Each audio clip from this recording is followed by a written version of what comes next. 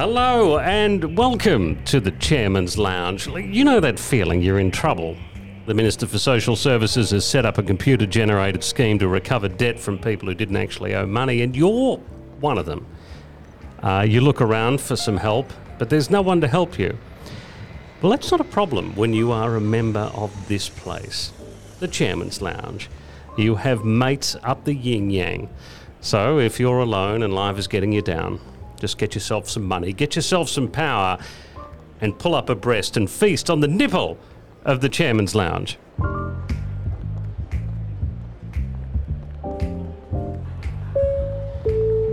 Well, hello, Daniel James. Chairman Justin, how are you? Sorry, I'm just getting this last bit of fairy penguin out of my teeth. I had, previously I had... They're Emperor. good this season. Yeah, they are good this season. You don't have to go that far from them. This is a Secilda one.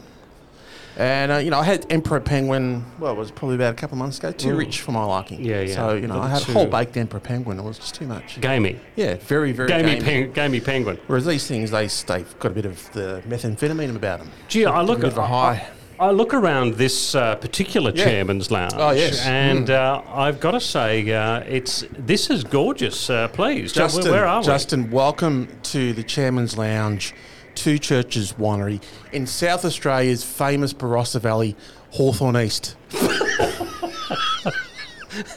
Two Churches Winery. Yeah. Now famous Two Churches Winery. Very famous because, I don't know, shall we talk about the Four Corners from the other day and what fell out of that particular episode? Please. Well, it turns out that Four Corners worked out that having two major monolithic supermarket chains isn't really good for Australian consumers. Not good for Australian farmers. No. And as it turns out, pretty much not good for anyone in between those two either.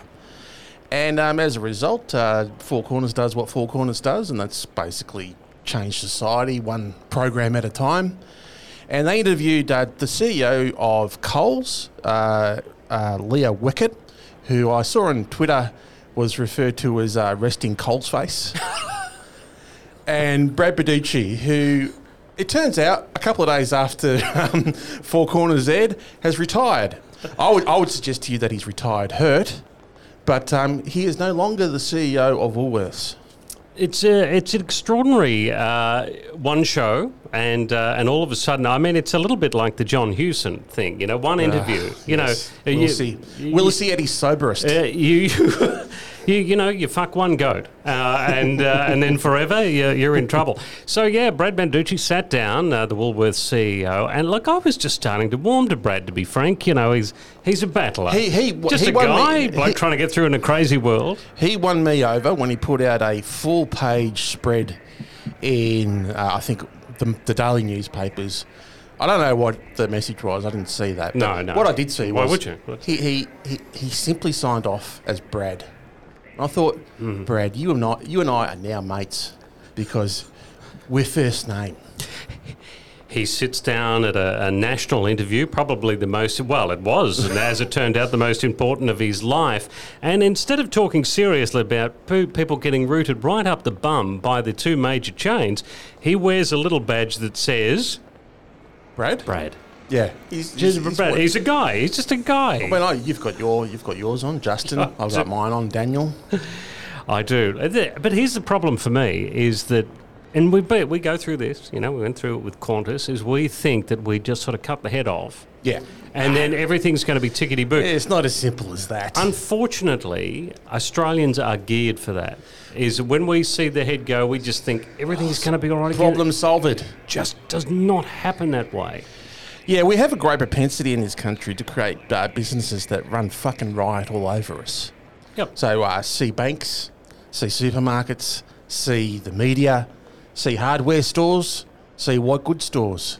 We love big chains where you don't have to think about actually going in. If you go to a Bunnings in Port Melbourne and a Bunnings in Maribyrnong, you pretty much know where you're going to go to get the... You'll get a pair of pliers for $2.69. Yeah, and if you find a price that is higher, We'll discount it by 10%. We'll match it for you. Yeah. See, we're programmed. We are. The same thing's happening with the pharmacy industry now, with all these chemist warehouses going around the place. We love chain stores, and we don't know that we don't like competition, but we don't like competition. Yeah, but that's okay if there's something in it for us. Like if we get something out of it. Like if for example, you like a chemist warehouse and you're not getting, you're getting your ointment at a cheaper rate. Everything's working out all right, and then hopefully there will be another chemistry warehouse, the kind of place that will come up and provide that competition. But my thing is behind these guys, behind the Brads of this world, is a board that was as happy as a clam with what he was doing before. Behind Qantas was a board that were as happy as clams. Until there was public pressure, everything was absolutely tickety-boo. And then when we lose the head, Australians just go, no, everything's great again. Well, it's not great because the board's still there. And that's where good old Four Corners comes in. It just keeps coming in, shining the light on things, resulting in royal commissions, state governments being brought down, war heroes being brought down, uncovered a whole bunch and range of things during its time. And I would suggest that probably at least once or twice a series, they uncover stuff like this that fundamentally reshapes the way we start to think about these things. And the thing that is, I guess, worrisome for, supermarket Coles and Woolworths shareholders is that the opposition are on it now as well. So is the government. And we're purging them and putting them all in the same bucket in terms of, all right, we need to do something about the supermarkets if we're going to do something about the cost of living crisis. So watch this space. I'm sure that there is more that will unfold in the days and weeks ahead.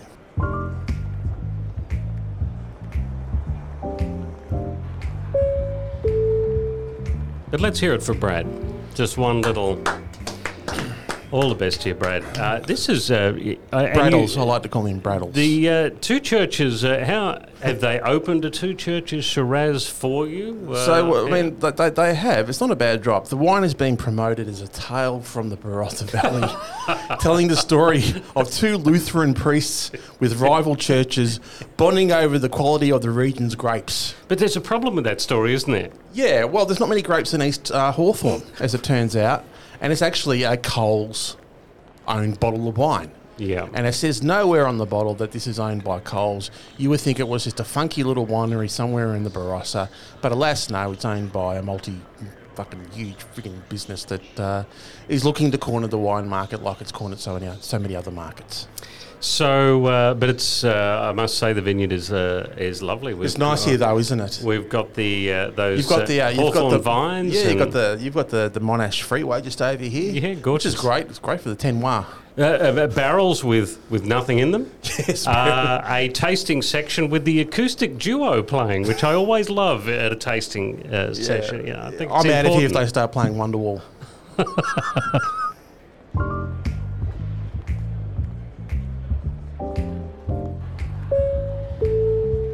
So get ready for it.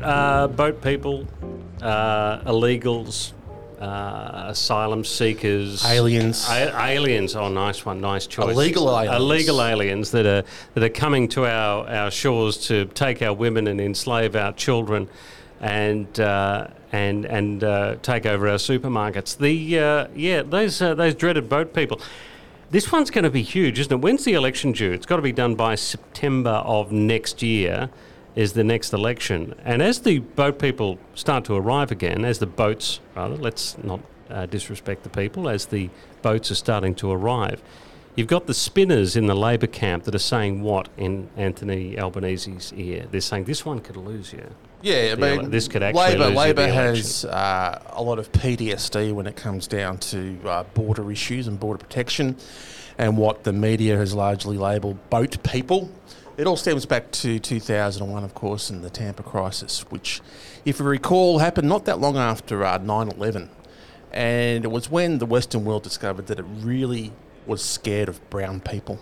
And so brown people coming here by boat was something that John Howard at the time really capitalised on politically. There was always, in times of crisis like that, the electorate always looks to the government and the government usually gets a boost from that. We saw it during COVID, we saw it during various natural disasters, but we certainly saw it at that time, and to capitalise on that. John Howard wouldn't let a boat called the Tampa dock in Australia because it had boat people on it who were then started being described as illegal, unauthorised, and all sort of that jazz. And what they did was basically break maritime law because the boat itself was in distress and needed to go to the nearest safe harbour. But instead of that, Howard and Howard's cabinet sent the SAS out with very famous pictures of the SAS, heading out towards Tampa. That was 24 years ago, and ever since then, the idea of border protection, boat arrivals, illegal aliens, illegal asylum seekers, has been a central narrative through Australian politics. One that the coalition capitalise on, and one that the ALP is scared of, and what it basically leads to is that they both try and outstrong each other when it comes to these issues. And so it was actually Kevin Rudd that came up with the idea that if you come here by boat, you will never settle in Australia ever. Yeah. And that's where things like Nauru came on board. That's where the latest people, the 40 arrivals that arrived in the past couple of weeks, they've been flown straight to Nauru. They're not going to settle here because Operation Sovereign Borders, which was established under our mate Scott Morrison, is still ostensibly the same operational plan that it is these days. But the politics of it ever changes. And so where we are now is that we have Peter Dutton, James Patterson and others within the coalition basically telling the community that our borders are under attack. You can't trust the ALP when it comes to border protection and national security. And instead of trying to strong arm an argument back with the coalition, what the ALP are doing now, which is, I think, slightly clever, they're saying, listen, there are senior officials in the border force that are telling us that we shouldn't be politicising issues of border security and national security. And so Peter Dutton going around and yelling his head off about this is actually in itself affecting our border security because it's sending a message to the people smugglers. Well, he's, as I mentioned, people are in Anthony Albanese's ear saying, hey, listen, mate, this can lose you the election. And look, the election that they've both got on their mind is the immediate one, and that's Dunkley. Yeah, absolutely. But there are people in the ear of Peter Dutton saying, go for it. This can win you the election, baby. Yep. This is the one. This is what we've been waiting for. We've been waiting for some fear, and here's a little bit of fear. And doesn't that just show you how shit Australian politics is? Oh, yeah, and has been for a very, very long time. Very long time. And the chances of it coming back. So there's a full-page ad in some of the newspapers today. What are your favourite groups? A crew you really like, almost as much as you like Oasis. And Wonderwall is this crew. Oh, yeah, I was always a blue man myself. Yeah. There comes... Hang on. Excuse me. Boy. Yep. Can you just come... Yep. I've just got to read this out. Could you put some menacing music over the speakers here nice. I can get some more effect for the people at home? Yeah. Thank you. Mouthy little prick, wasn't he? Yeah. Okay, so... I don't know where they get them from. In the lounge. The lounge used to be great. We never had anyone like that in the lounge a couple of years ago. I thought the people of Barossa Valley had more class than that. So there's a... if you haven't noticed it, because people don't buy newspapers anymore, like hard newspapers, there is a full-page advertisement from a mob, which you have to look very, very closely at the bottom. You have to get your magnifying glass out to find out that it's from Advance Australia Limited, Level 4, 15 Moore Street, Canberra, 2601. Yeah. And it's aimed at the people of Dunkley, who are coming, who are able to vote now, as we sit here in the Barossa Valley. And the advertisement reads as such. So, yep, you're doing it. Okay, thank you for that. Thank you for that. Rapists, pedophiles, and murderers. Albo, you unlocked the doors of the immigration detention and let loose 149 criminals. You paid lawyers to argue for their release. There are 40 in Victoria. Tell us, Prime Minister, how many in Dunkley? We demand you tell us before March 2. That's yeah. Thanks. Can you kill that? Turn it off now, please. I actually find it quite scary. I must admit, even with a little bit of time before the election, before the by-election, I feel suitably menaced. Thank you.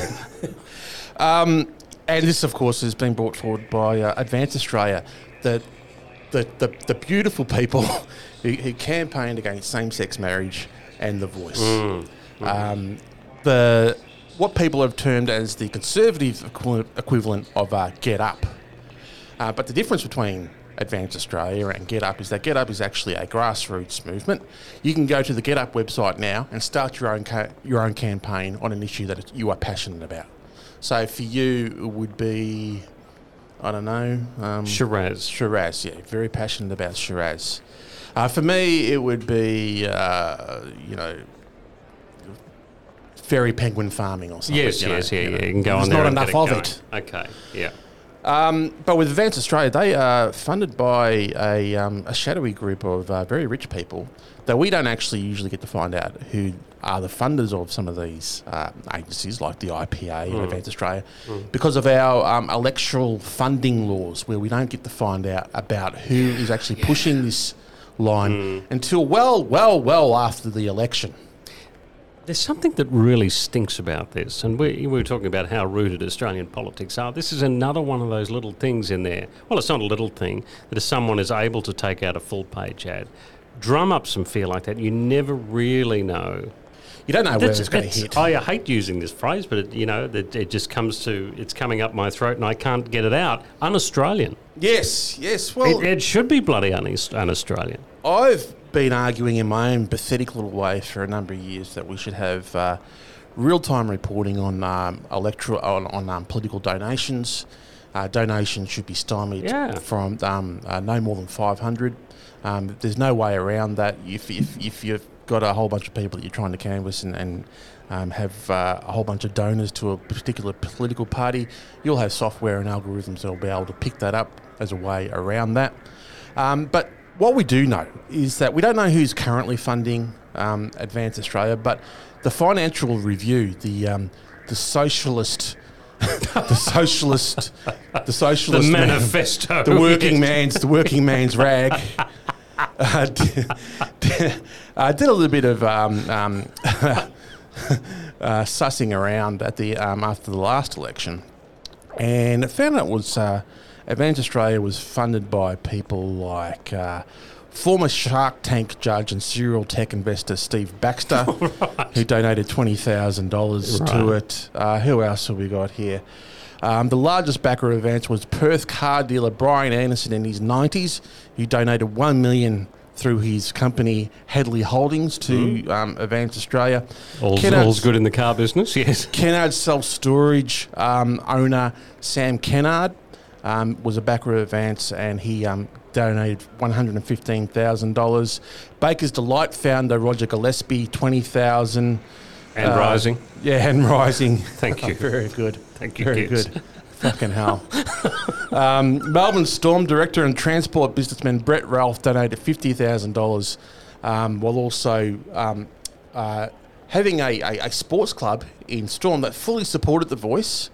And he's standing behind that. But behind that, he's going and donating $50,000 to a mob that are trying to gun down The Voice at the same time. Wow. The thing about this is we know it now, but we don't know it while it's happening. And that's a very unhealthy thing for our democracy. Absolutely. Damn right. And bless those Trotskyite loons at the Financial Review for digging up those little tidbits of information. Friend of the worker.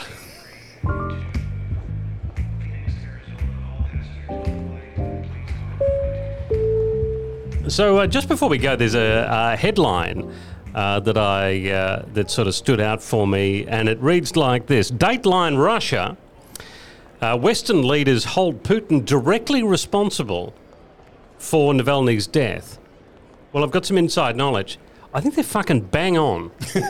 I think they might be onto something here.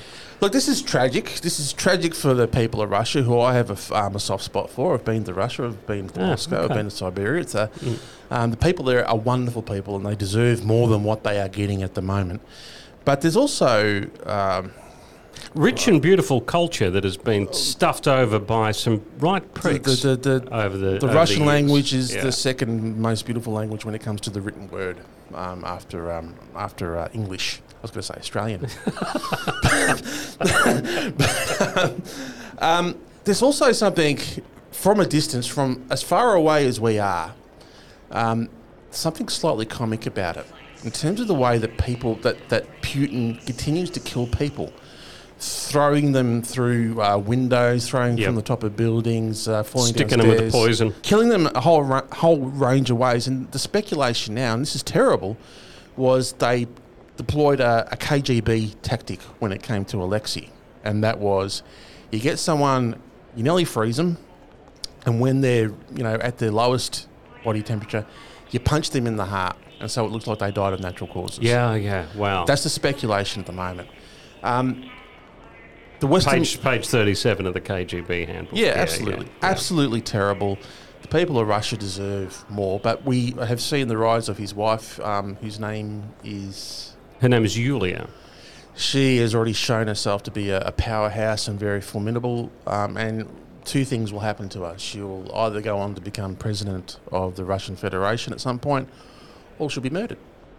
And no matter where you are in the world, you are not safe from Vladimir Putin if you are an enemy of Vladimir Putin. You're right. And look, we don't mean to trample on Tucker Carlson's magnificent interview with Vladimir Putin. His lapdog. And we certainly hope that it hasn't affected the trolleys, story. The trolleys in Moscow are fantastic. Yeah, that's right. We hope that this blatant murder of a political opponent hasn't sullied the interview. Incredibly brave.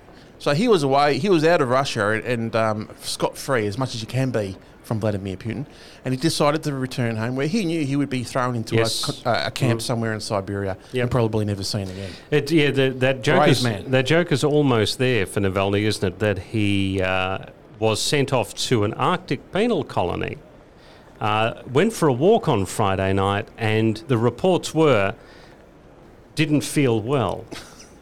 Welcome to Russia. Extraordinary. Yeah, I think the report out of the Kremlin was that he died of sudden death. This is a final call for Mr. Justin Smith and Mr. Daniel James to depart the Chairman's Lounge and head to your gate. Your flight is about to depart. So with that out of the way, we like to say Two Churches. Thank you to the kind people at Two Churches. Fantastic. Wherever you are. What a lovely spot. We say goodbye from the Chairman's Lounge at Two Churches. We have been produced by the Content Engine, the podcast and video content specialists. They are great storytellers and live members of every Chairman's Lounge in the world, and big fans of Chablis, I believe. Reach out to us, please, live from the Chairman's Lounge at gmail.com.